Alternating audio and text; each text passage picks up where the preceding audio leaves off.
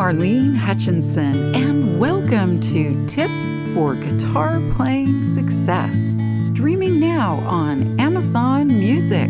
As many of you know, I've been sharing my guitar playing tips every Thursday for more than 10 years. It's been my way to hopefully help you stay motivated, be inspired, and continue expanding your guitar playing journey. If you're interested in more learning resources like my guitar courses, Lesson of the Month Club, coaching, Thursday Tips blog, and more, go to my website, marlenesmusic.com. And for anyone who's listening and feeling like you're missing out on all the guitar playing fun, you can easily get started with my super simple Learn to Play Guitar in a Day course. Now, on to today's tip.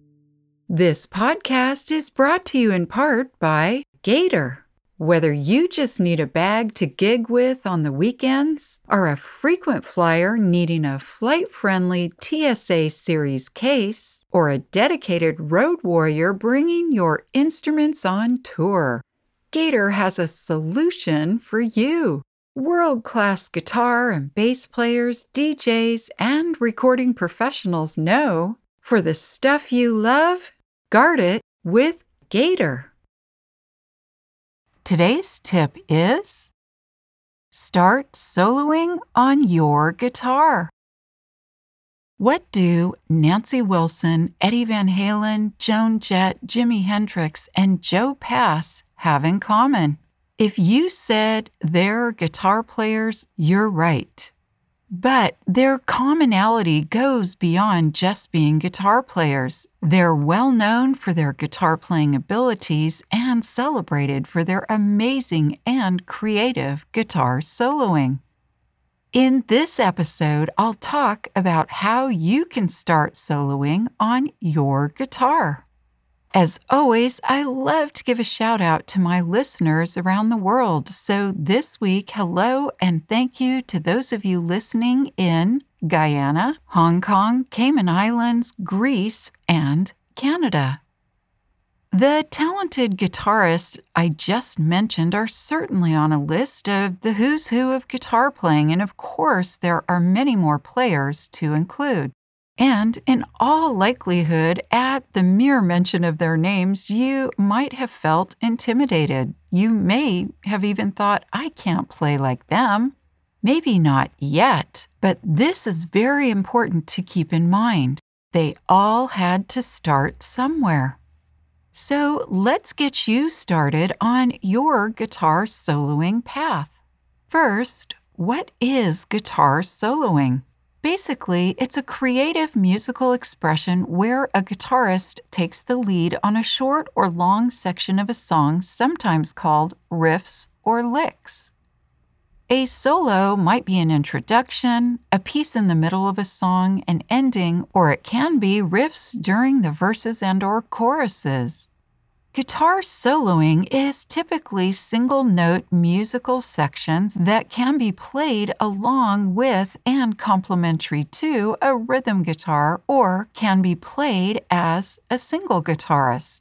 It can be improvised on the spot or written in advance and is typically composed of a melody or melodies or in harmony to the song's melody.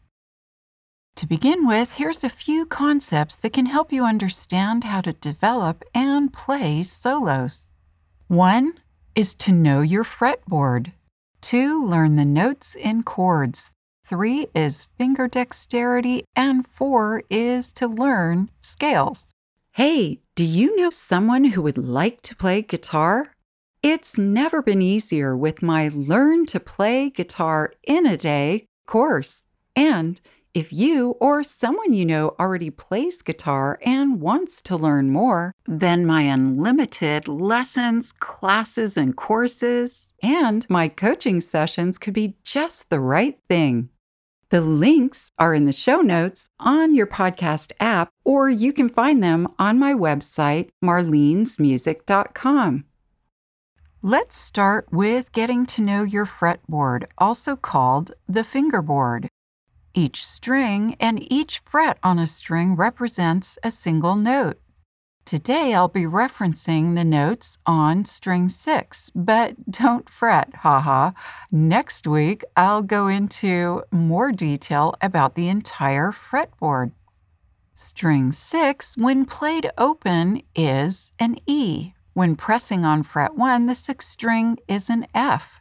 Fret 2 is an F sharp, fret 3 is G, fret 4 is a G sharp, fret 5 is an A, fret 6 is an A sharp, fret 7 is a B, fret 8 is a C, fret 9 is a C sharp, fret 10 is a D, fret 11 is a D sharp, and fret 12 is an E. Now let's dive a little deeper into the notes in chords. Each chord has a set of notes. For example, the A chord includes A, C sharp, and E. A is, of course, the root of the A chord. The root note can help you to begin navigating the fingerboard for playing soloing sequences. For example, if a song has an A chord, then you would find notes that are compatible with the A chord notes and then build a solo from there. As far as finger dexterity, the point of solos is to maintain a pleasant dynamic flow to your note sequences. That means you need to have the ability to move quickly to and from your notes. It's also super important that you use the correct fingers because that will help you move more efficiently on the fretboard. And if you want some exercises to help your finger dexterity, check out my episode on September 17th, 2020, or you can find these exercises in my unlimited lesson program videos. Scales are an important basis to understanding music and for developing solos. I've talked about scales in previous episodes on October 6, 2020, March 19, 2021, and September 30th, 2021. So if you want to learn more about scales, check out those episodes, or you might want to check out my unlimited lessons where I talk about and demonstrate scales. Now, I'd like to show you how these concepts can be put to practical use. Here's a formula that can be used with most chords. Basically, this will guide you to the notes within a scale that are compatible and complementary to a chord. It's a set sequence of notes with easy finger positions, and again, this formula can be used with most chords as long as you understand where the root note can be found on the 6th string. I'll show you how this works with the A chord. So if you start on string 6 and go to the 5th fret, that's an A note, the note that's the root of the A chord. Go down one string to string 5 and pressing on the 5th fret with your first finger, you are now playing a D. From there, go 2 frets over to the 7th fret with your 3rd finger and you're playing an E. Go down one more string and do the same thing playing on the 2 frets, 5 and 7, using your 1st and 3rd fingers, and you'll be playing G and A. And to add a little more fun into this, you can do the same thing again on string 3 and you're playing C and D. So these notes D, E, G, A, and C and D are complementary to the A chord. These notes can be played in various sequences. They can be played over the A chord if, for example, you're playing with another guitar player, or they can be played as a single guitar player where you can play it after the A chord to add a little pizzazz to your song. Or it can be played in lieu of the A chord. This same formula can be used for most any chord, which is why this is a great place to start. Guitar soloing can bring an element of style and creativity to your songs and feel truly exhilarating to play. Today, it's been my intention to help you get started, and who knows, in time, you could be the next Jimi Hendrix. I hope this episode's tip has helped you to continue expanding your guitar playing skills and knowledge.